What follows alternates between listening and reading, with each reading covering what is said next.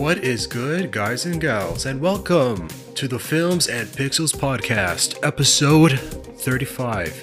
I am your host, Afif. And again, I just want to quickly say thank you for tuning in. It means a lot.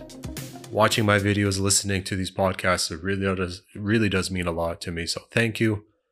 So again, if you haven't done so before, just subscribe. I'll always say, you're welcome to subscribe. It means a lot. So thank you. Thank you so much if you do subscribe. You're important. It means a lot. So thank you. But yeah, without getting off track, the topics. I do have some good topics. I do want to review John Wick Chapter 4. I saw last Sunday in theaters. News about the Godfather of AI himself quitting his job from Google and why, which I will elaborate. Plus, news regarding Jim Lee at DC Comics and IBM now hiring AI instead of actual humans for employment. AI just to fulfill job vacancies. That's kind of scary. And I'll talk about those and break down the whole situation. But, without further ado, thank you so much just from listening from the beginning. And yeah, let's get on with episode 35 from here on out. Alright, so for this episode, I'd like to review John Wick Chapter 4. Starring Keanu Reeves. In this movie, the fourth film in the John Wick saga. And I will be honest, I'm glad there's Chapter 4, but I was surprised after the first three films. I thought it would be a trilogy and that's it, but again, good to see that there's a fourth John Wick movie. First two were great. Third film was alright. Still good enough. Last I recalled from 2019, I think. Third film. So it's pretty cool and all. But yeah, anyway, without getting sidetracked, I really thought that this movie was so thrilling. It was just an exciting thrill just to see this movie. It wasn't as bad as I thought it would be. Although I admit that the whole plot itself was kind of confusing. I'm just trying to recall he's trying to pay his debt or complete whatever challenges from the high table and whatever. There's just people from the hotel, the concierge hotel, or not the concierge hotel. But yeah, anyway, the high table at the hotel. And but anyway, one of the things I want to point out too, the addition of Bill Skarsgård, the main antagonist of the film. I really liked him in this role. He was fun. It was fun to see him play this antagonistic role. Of course, I didn't see Stephen King's It Chapters 1 and 2, but I'm sure he was pretty scary in that film, so it's good to see him sort of in this villainous persona as well. He's good at being a mean villain, but just for me, his character just not really memorable or compelling or anything like that. So that's just my opinion.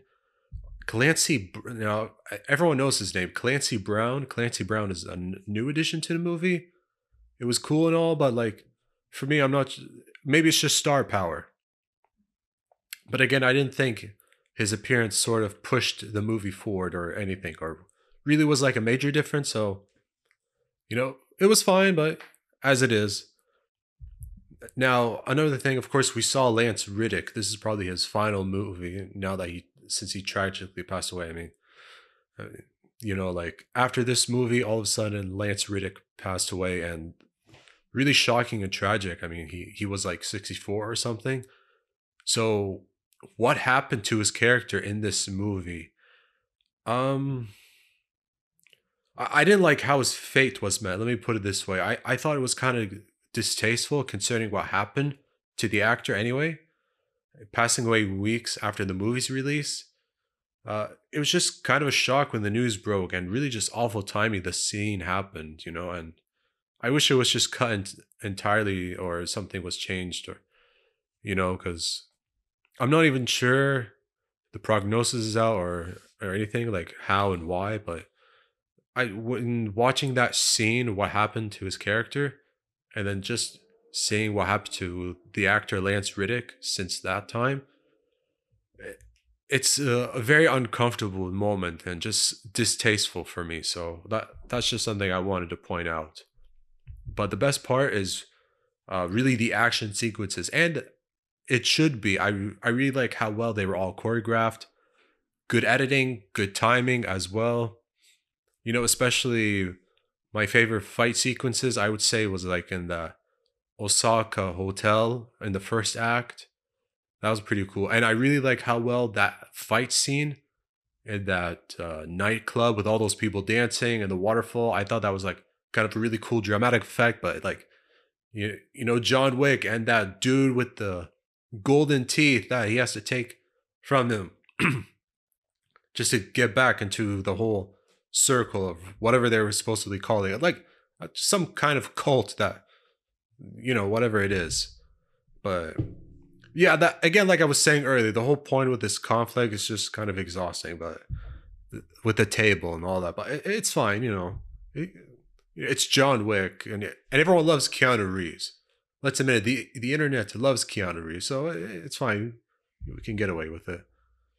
But you know, if anything, I noticed I love how like there wasn't a scene or a moment where there one of the bounty hunters that we see throughout the film, he has a dog with him. He calls it like his emotional support dog, and not one moment did the dog attack John Wick. I love how that was done because everyone knows like the whole point with John Wick initially was like he had this puppy and then this puppy was killed, and because that puppy was the last thing he got from his wife, he saw vengeance.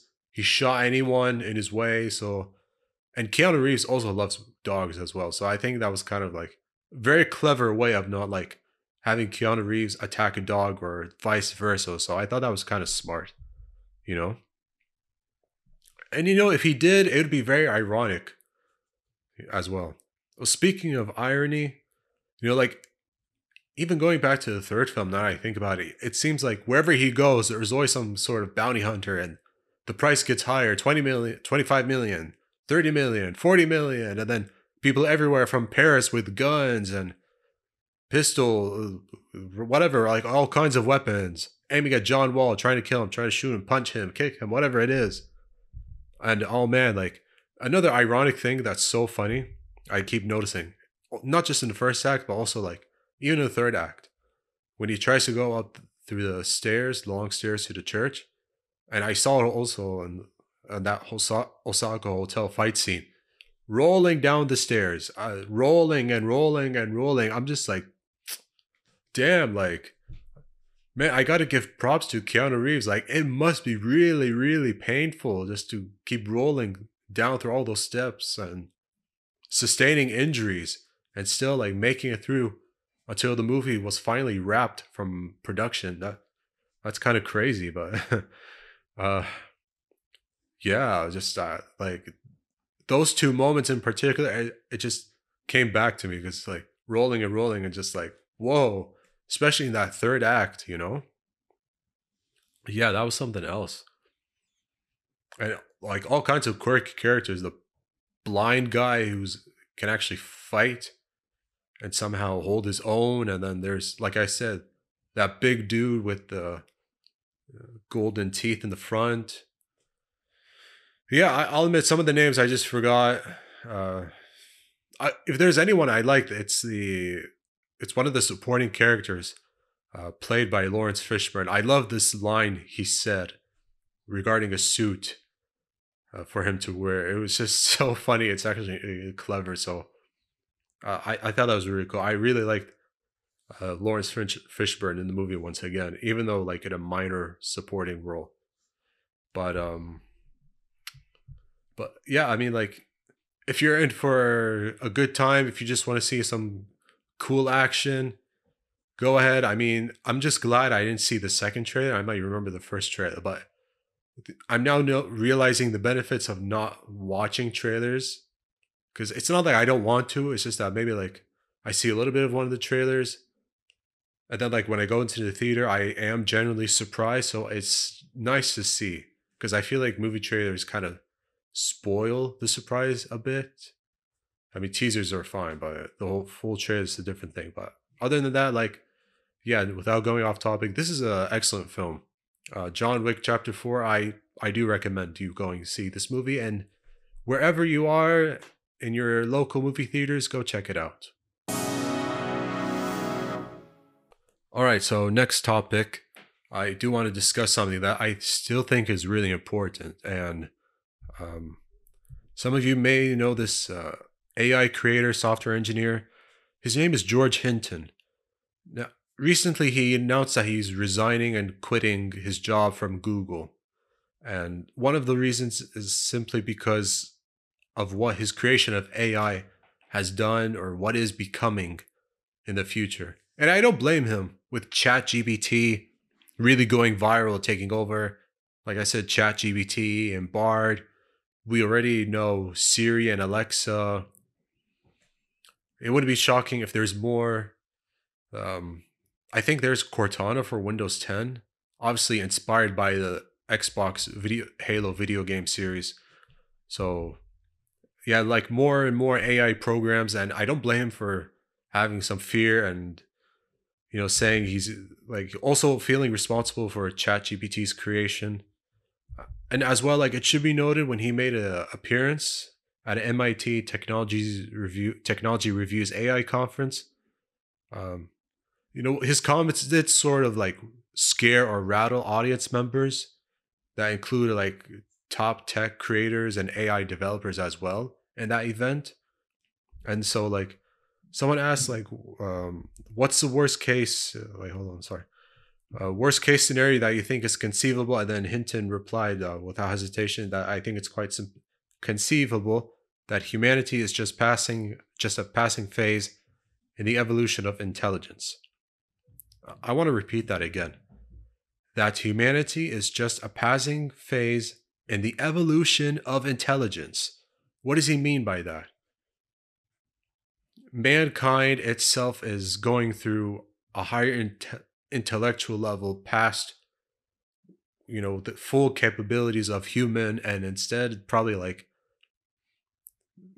AI's replacing all of us, which is kind of scary, but and yeah, it's somehow believable when you think of all those movies and TV series with AI and tech and the future and robotic cars in the sky and all that stuff. So yeah, don't blame me if you see robotic cars in the sky, but it's not exactly shocking, with like AI. It's 2023 and we're talking about AI taking over our lives and possibly taking over jobs, which I will talk about later, but it's just kind of crazy where we've come to. I mean,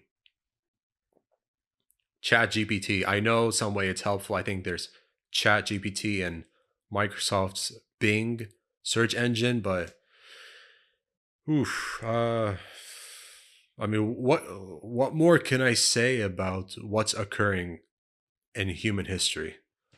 I mean, and the resources that are being put into making these things a reality, considering how Bard from Google did have a very slow, not unworthy, but very slow, you know, this engine bad start in some ways.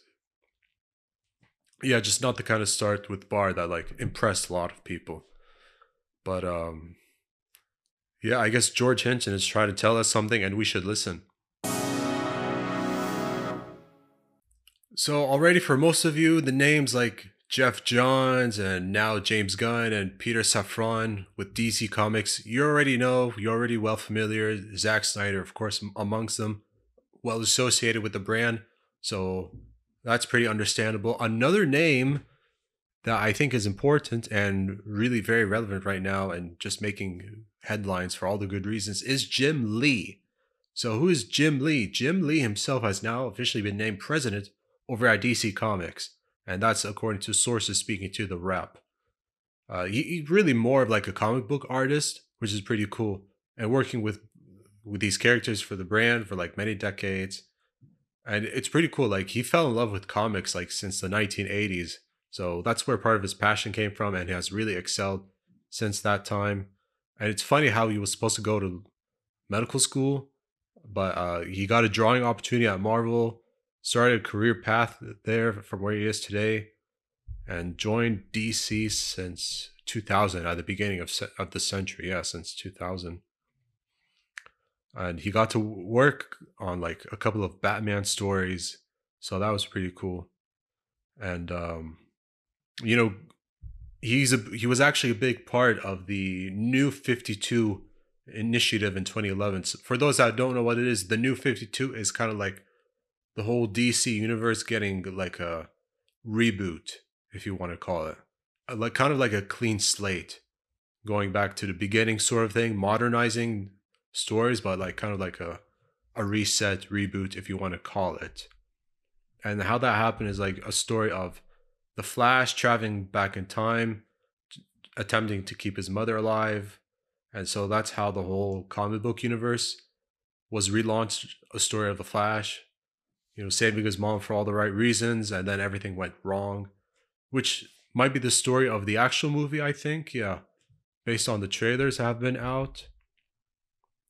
Uh, yeah, so that's part. Like I was saying, the story itself inspired Andy Muschietti's movie with Ezra Miller in the film, and there's two different versions of Ezra Miller, and I don't know how that happened, but yeah, I mean, it's at least it's important. Like, if you know what Ultimate Marvel is also like a reboot of the comic book brand sort of idea. That's also the New 52, so that's pretty cool. So what's Lee going to be doing in his new role?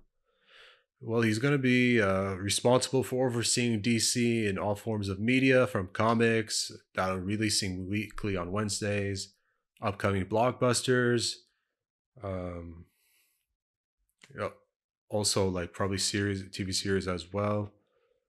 Um, yeah, I think that's just pretty much it. Like overseeing comic book brand and media brand for DC Comics, just overseeing all the projects.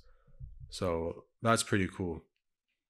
Um, Man, sorry with all the ums, but but yeah, I again, like with recent developments throughout the past few months, and then now Jim Lee being elevated as president of DC, I like where the brand is going, and with the DCU film reboot series happening in the near future, that's pretty good.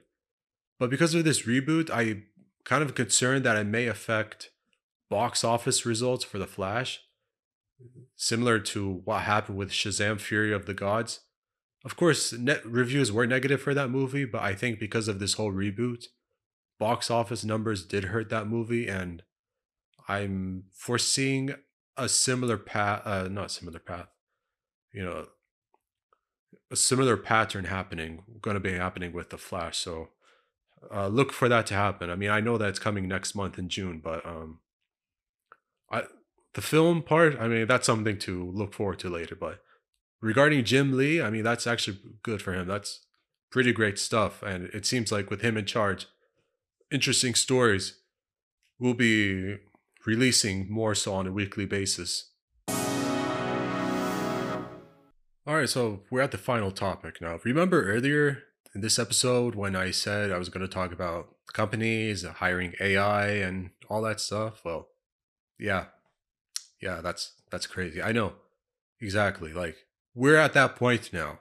So this is a pretty big story. IBM are going to be hiring AI as new employers instead of humans, which is just kind of mind boggling. I mean, this is from IBM CEO Arvind Krishna said that the tech company is slowing or suspending hiring for any jobs that could be possibly done by AI. Even that includes like HR and other non-customer facing roles, uh, which amount to roughly 26,000 positions. So that's pretty insane. And he could see 30% of the jobs being replaced by AI and automation over a 5-year period. Yeah, I mean, a company with 26,000 people, 30% of it being replaced by AI. So, or actually, sorry, 26,000 positions being replaced. I'll talk about the total number later. But, which in total, like in 5 years, AI could be replacing like 7,800 jobs, uh, which is insane, and it may not include rehiring any jobs that have been vacated in the coming months or recent months.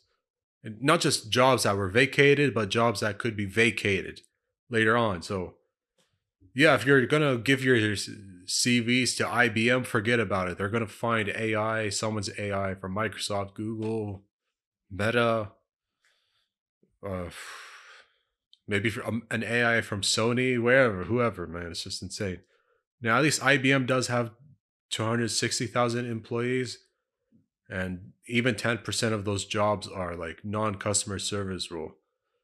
It's unclear if like people will lose jobs because of AI. If us humans and AI could share the same job, great. But let's be honest, I really doubt that if it means cutting costs, saving money, and not worrying about paying people if AI is free and AI doesn't mean need money. I don't know. It's just like I know this is just happening recently with IBM, but like more and more people like the idea of like more big tech companies like opening jobs for AI and then like we have to go home and like have little money or like find something that's just little money. I mean we've all studied like years of our lives for a degree in the subject that we're passionate about, whether it's tech or something else, and then you're here to tell us that AI is going to take our jobs. Like, what really? Uh, like again, entertainment, movies and TV shows. Already predicting the future. We just thought like, well, this is all to create funds. No, no, no, no. It's gonna happen one way or another. AI might take my job anyway. AI will take your job. So, you know, hand over your CVs to other companies. Complete new job applications. I don't know. Just if I were you, complete something. Just do something. Find another job. Find a part-time job. I don't know, because you know whether it's Bard or Alexa or Siri. I don't know, whoever, or maybe all those AIs have little AI kids. Those AI kids will take your jobs too when they grow old, or they probably don't need to grow old. Like give them a few days, and then those AI kids will take our jobs. So yikes. So yeah, like I was saying, AI, they're coming for us one way or another. Okay, guys and gals, um, I just want to thank all of you. For those that I want to thank anyone and everyone listening to this episode from beginning to end. Thank you so much. It really does mean a lot to me. Watching it on YouTube or in any case through Spotify, Anirami, Google Podcasts. Again, thank you so much. It really does mean a lot to me. I highly, highly appreciate it. And it means so much more to me if you subscribe as well. Leave a comment, like, share, social platforms, family, friends, whatever it may be. Just, any support you give really does mean a lot to me. So I do thank you once more. It means a lot. And thanks for tuning in to the Films and Pixels podcast, episode 35. Good day and good night.